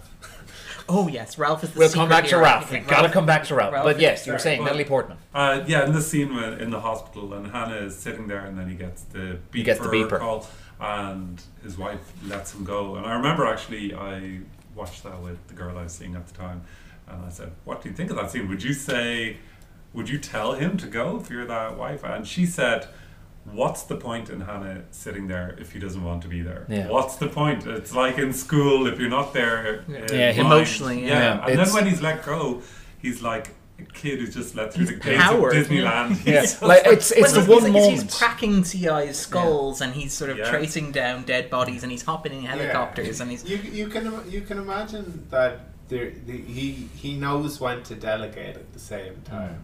Like if he was given a job that Drucker was given to do, like where Drucker makes his plea, and it's like, listen, you've got no living parents. This kid. That's my favorite scene. That is my single favorite scene in the movie. Yeah. Well, I mean, Makita Williamson is fantastic. Yeah. He's amazing in it, and he goes down a road there. He's like, so your kid. Yeah. He ends up in foster care. Yeah. Maybe he gets involved with a gang. Maybe one day. His first car. It's shockingly cruel. It's so plausible. Like that's that whole the cruelty journey, of it, and really. he's so right. Every word he says is right. Yeah. And then when she says what else he's selling, and he says all sorts of stuff, but it sells itself. It's so right, and it's my favorite scene because it's so beautifully acted. It's so subtle. It's so well written. It's between two secondary characters. Yeah. And it's similarly early in the film when Dennis Haysbert is drunk and he says, "Why are you proud of me?" Or sorry, "Why are you with me?" Because I'm proud of you. Woodward? No, it's not Alfred Woodward. I must know get the it. actress. Yeah, but that I'm scene. Proud of you, baby. The tears in Haysbert's eyes, that got me weepy when I rewatched. And I mean, we mentioned it earlier, just in terms of why you wouldn't cut Haysbert from the film, is the fact that he dies almost instantly as soon as the shooting starts. He barely has a line once the robbery starts. He's waiting outside the car and he gets shot. But I love that you get a full story for this guy who would otherwise be just a crime statistic, who would otherwise, in any other movie, he'd be the guy who's barely there. He'd be the extra number 3 played by some guy who you're never going to see again because he was probably a stuntman. Yeah, he'd be a red shirt as opposed to a and the whatever shirt he's wearing. Oh dear, the tragedy of like a criminal not given a chance to go straight and how.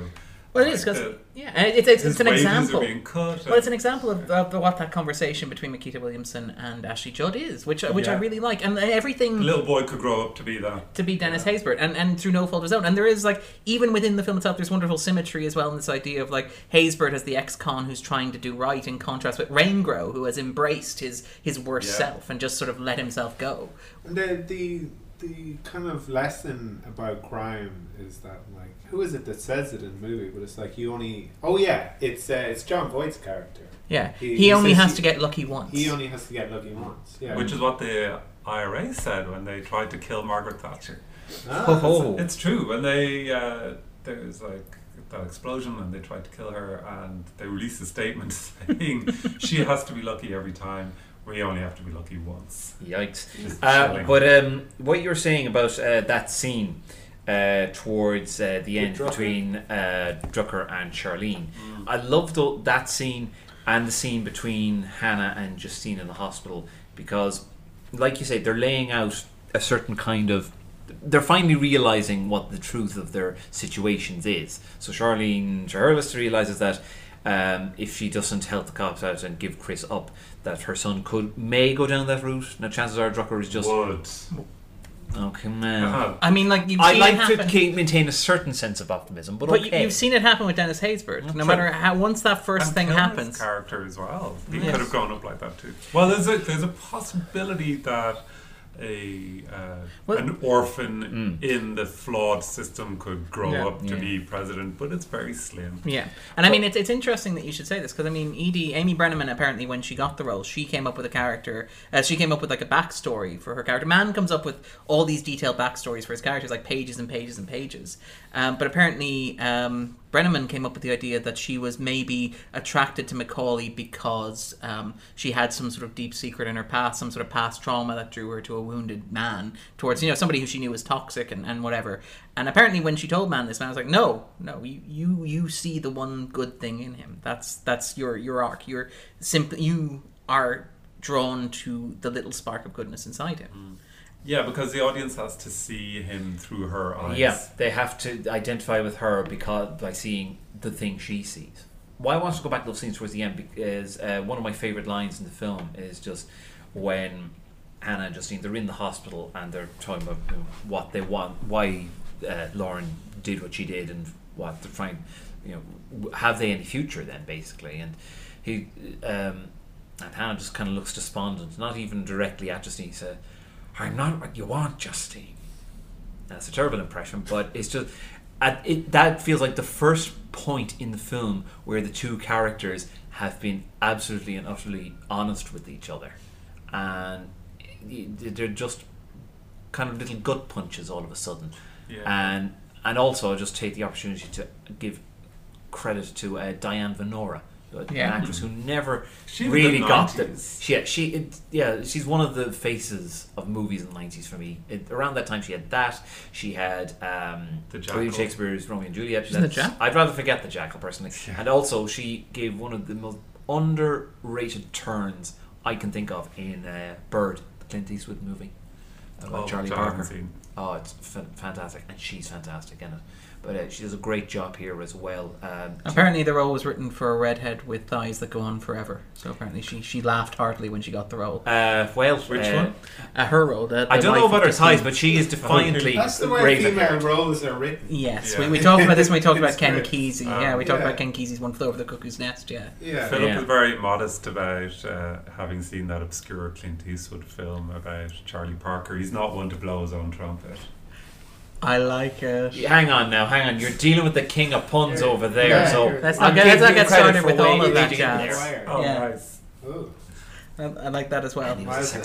A funny thing about Heat in my life is that my wife and I use expressions and moments from it in everyday conversation. Of course. So when if I'm thinking of putting on a wash and hanging out the washing on the line, we don't know whether or not it's going to rain. I have been known to say the bank is worth the risk. I would have said that about like things like that, like, oh, the traffic be bad going to Tesco or something, and then one of us would bank say is that. Worth the risk. And we've exchanged. It's like a risk versus reward, baby. Yes. and we've done that while you're with me because I'm proud of you. So like if but only for like mundane things like doing the dishes or something. So I'd be like, hey, guess who vacuumed the living room? And my wife would say, I'm proud of you, baby. I'm like, it's obviously mocking me because I'm not as strong-willed or as tragic as that guy.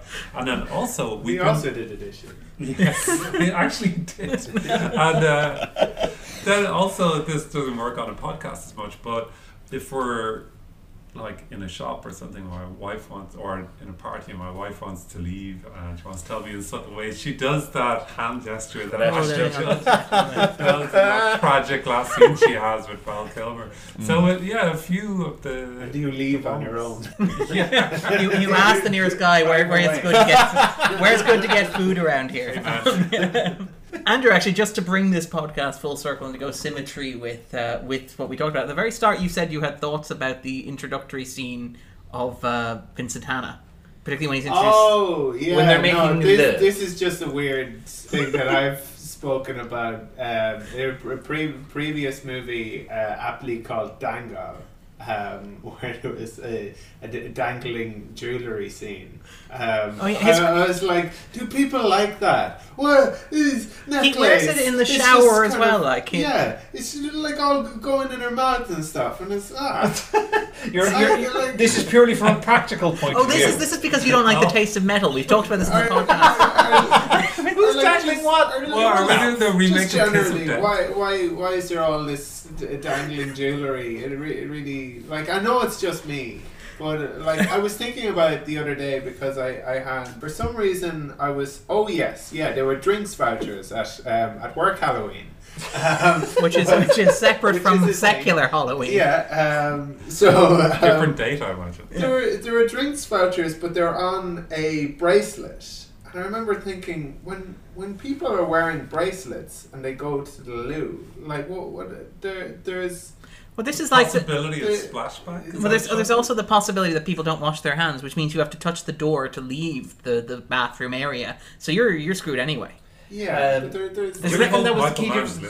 feel like this is sort of worthy of the film that he's made. I think so. I think the jewellery got a little bit too much. I think she was a lot like me in. So you think that's why the relationship broke up? Yeah, but wasn't comfortable to speak, so she had to degrade herself with Ralph. Which, by the way, Ralph to get closer. Ralph another fine actor. Ralph is the best. Sandra Burke. Yeah. Yes, my favourite, that guy from that thing. Who played Waingro in the original LA Takedown, which is quite interesting to see. And it's great because it's like TV movie Wayne Grow. So he's not like a sort of a pedophile neo-Nazi. He's just like an over-eager puppy. He's like, I think about doing it again. Think about doing it again. Think about doing it again. And so on and so forth. I kind of like there, like looking at her, being like, "Have I degraded you enough now? Can I leave?" I love the bit where she's like, "I have to degrade myself with Ralph to get your attention," and you're like, "Ralph is right there." like Ralph is sitting there. All right, but he's all right. He's sit there and he can watch his television set. Well, that's a scene from Crime Story as well. That's a scene from Dennis Farina does the exact same thing in Crime Story. If we're talking about Michael Mann plagiarizing himself, yeah, why not? You see, Vincent, there had to be a Ralph. I was in a writing class once, and sorry to interrupt, but I was in a writing class once, and my teacher said that when in doubt, put somebody who's not involved in the scene. So if a couple is having an argument, like, it's not quite singing, stick them like in a restaurant or a funeral or that's something exactly like what that. Ralph is. And Ralph is that just like move the argument to public by having like an Ralph just trying to watch television, just and something dinner for them to bounce off. I like made them dinner and all. Yeah, and I like to think that Ralph was also. You wouldn't do that if they thought they were degrading you. Well, if she wants you to. If she wants you to. But I like to imagine that Ralph also drove her to the hospital and is present in all the hospital scenes just off camera. So he's sitting opposite them while they're having that "this could never work" conversation. You've got a lot of faith in humanity, don't you? Good old Ralph. Yeah. Well, he just has this sort of beleaguered puppy dog look going on throughout the film. Have you been on worse dates? I have been on worse dates. He has. He's told me the stories. But I didn't get to meet De Niro.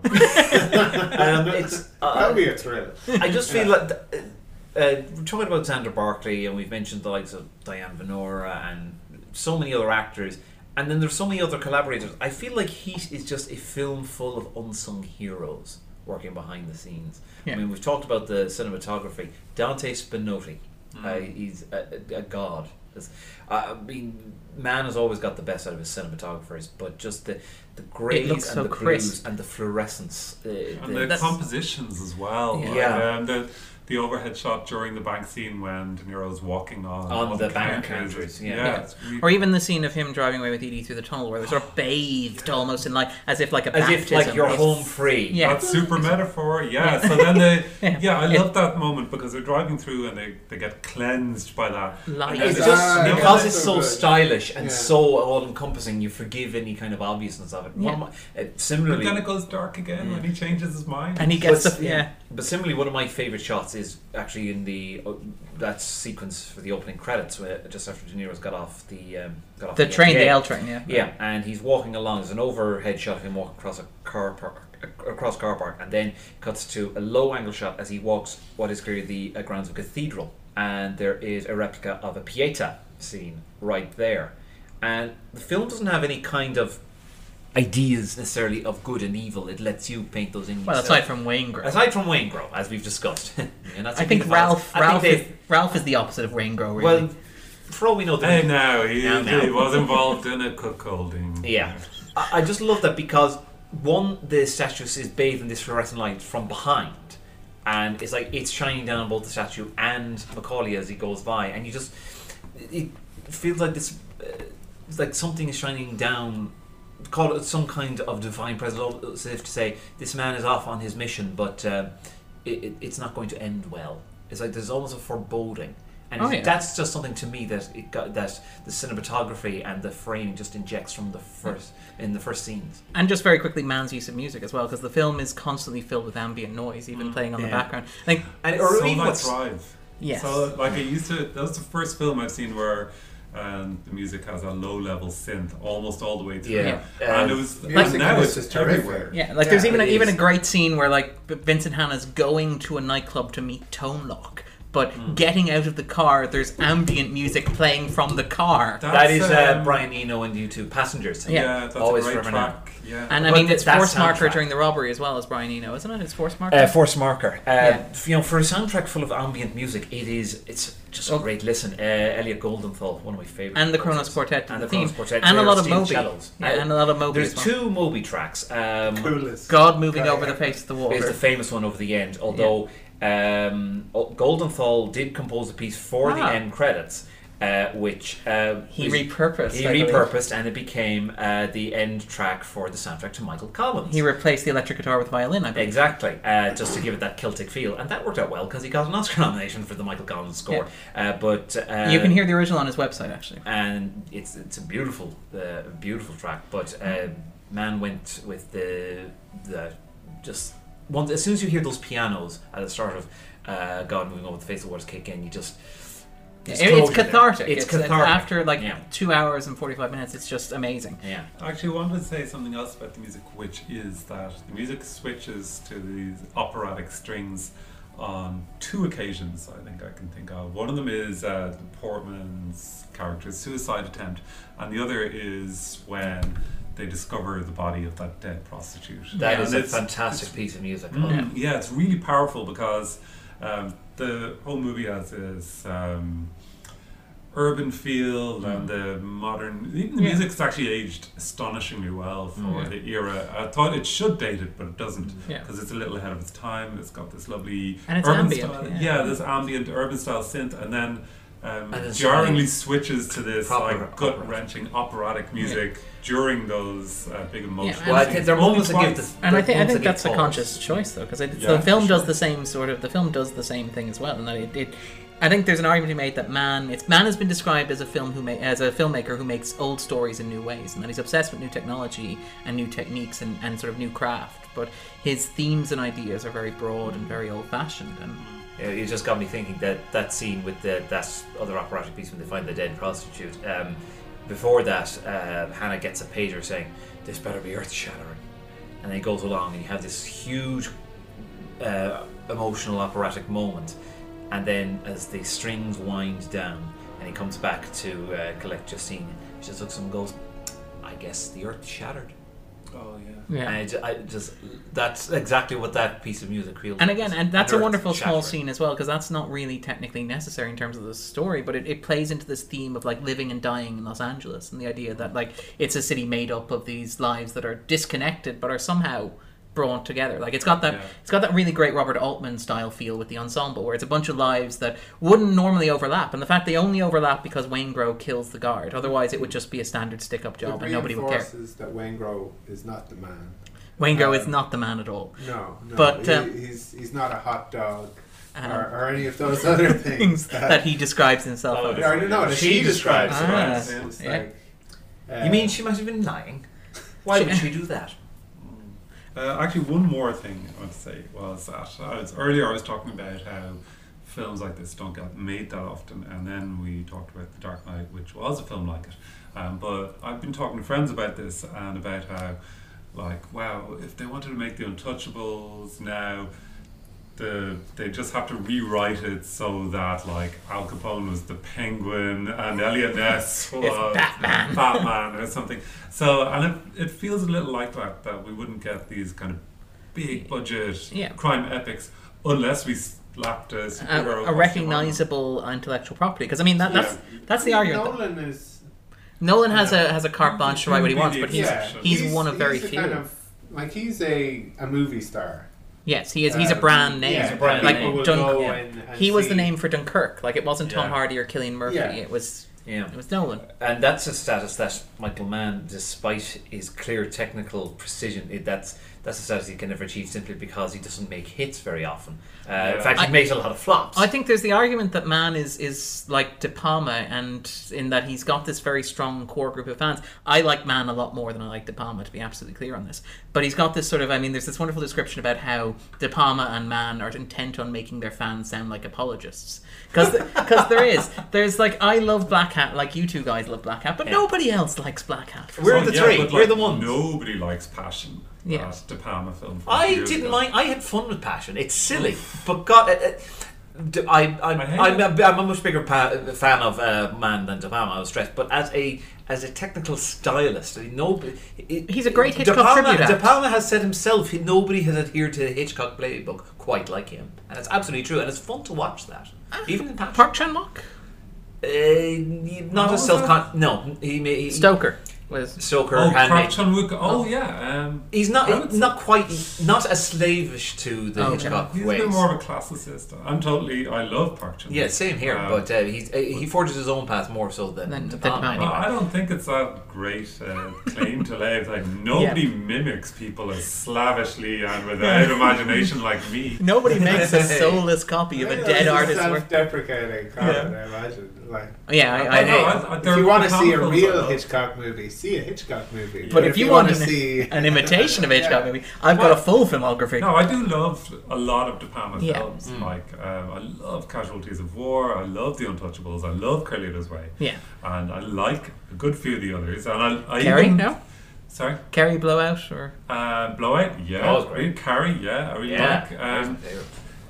Just don't say The Black Dahlia. That's terrible. Oh, that's a terrible film. Really it's such is. a great book. And It isn't. I rewatched that. and not so Snake long. Eyes, I even like aspects of Snake What's- Eyes. The first 2 thirds of Snake Eyes. But are that's it. great. Well, Snake Yeah, Eyes was so famously good. rewritten because it needed an action climax, if I remember correctly. Wasn't Yeah. that the story? Was that he? No, it was, It's terrible. no, it had a climactic scene where there was a massive flood and the whole casino got washed away in flood, and for some reason it got rewritten.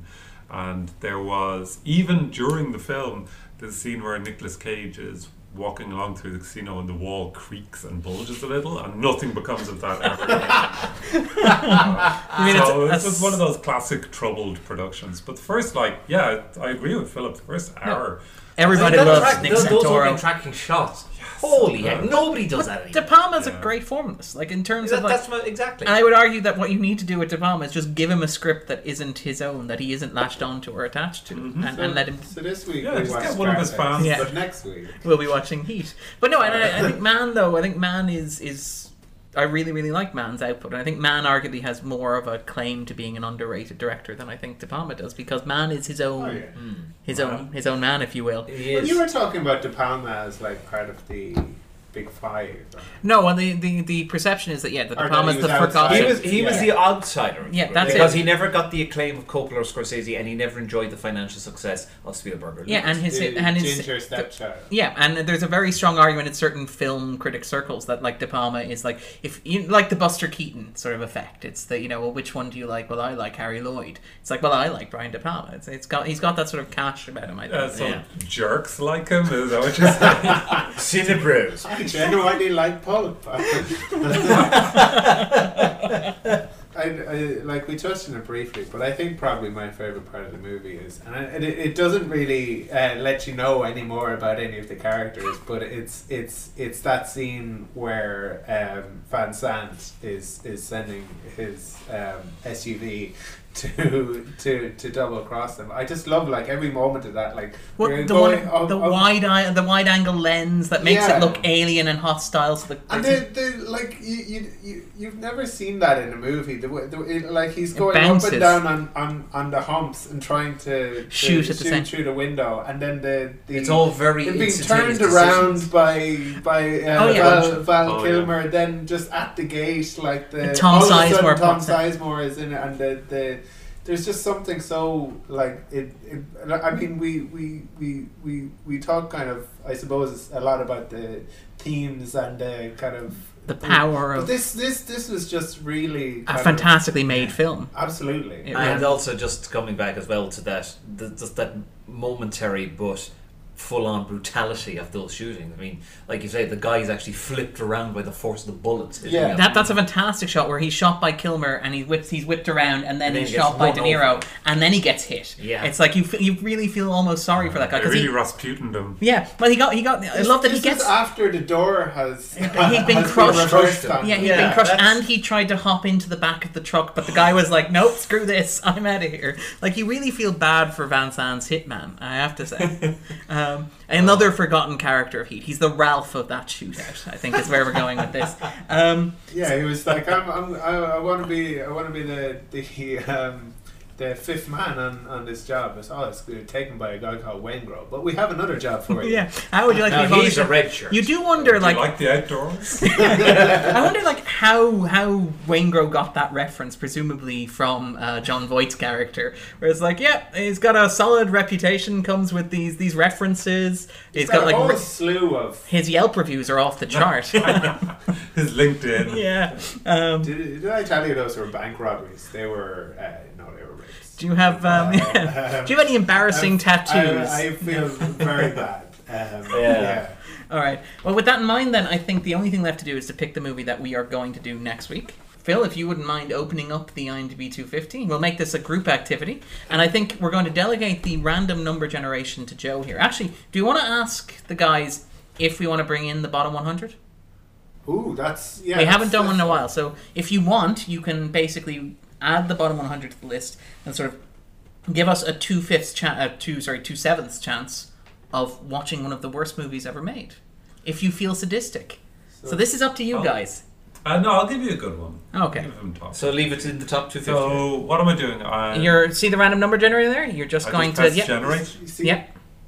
Oh, well, now you're just giving away the magic of it all. I mean, it's... Oh, sorry. I mean, I summon the number gods.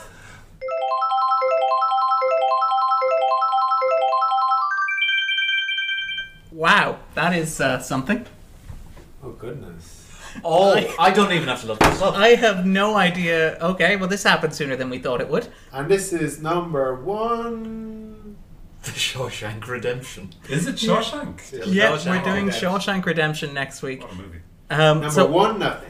So what we'll do is we will just watch the trailer very quickly. Why do I feel like I could recite every line that's in the trailer? Do you want to give it a go? Do you want to actually... we'll have Phil perform the trailer. But my point Get is... busy voiceover. And If it's as good as your Ashley Judd. Is that going to be my claim to fame from now on? I do a pretty good Ashley Judd. You have them like at parties. Ladies and gentlemen, you've heard all the evidence. I submit that this was not a hot-blooded crime of passion. Consider this. A revolver holds 6 bullets, not 8. That means that he fired the gun empty and then stopped to reload. By the power vested in me by the state of Maine, I hereby order you to serve 2 life sentences back to back. 1 for each of your victims. So be it.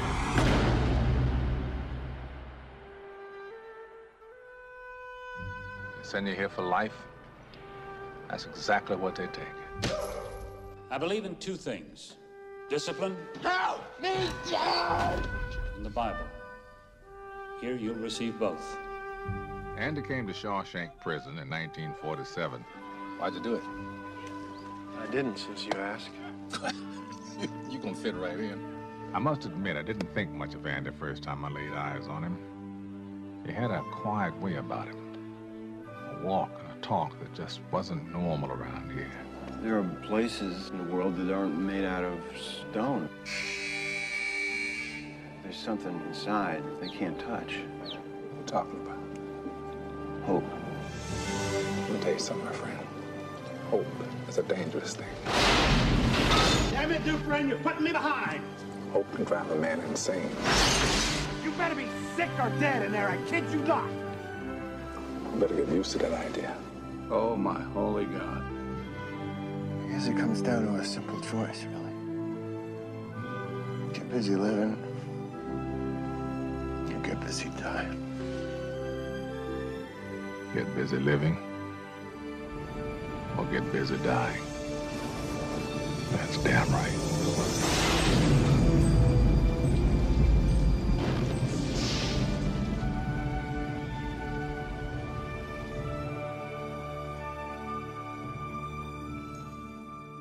So, The Shawshank Redemption. Any quick thoughts? But we'll talk about it next week, obviously, but... That trailer doesn't do a lot of justice. It makes it seem very cliched prison story to me. It didn't I think it does a lot of justice, Phil. It But didn't take us 9 years to do. Darren, what are you saying? But I think I detected a lot of love in the room for it just when it was on there. Joe, Yeah. we were saying... I adore it. I think it's a gorgeous film. Yeah, it's so sincere. It's so beautifully made. It's a lovely classical feel to it. Yeah. Really nice acting. With two really different central performances, but lovely chemistry between them.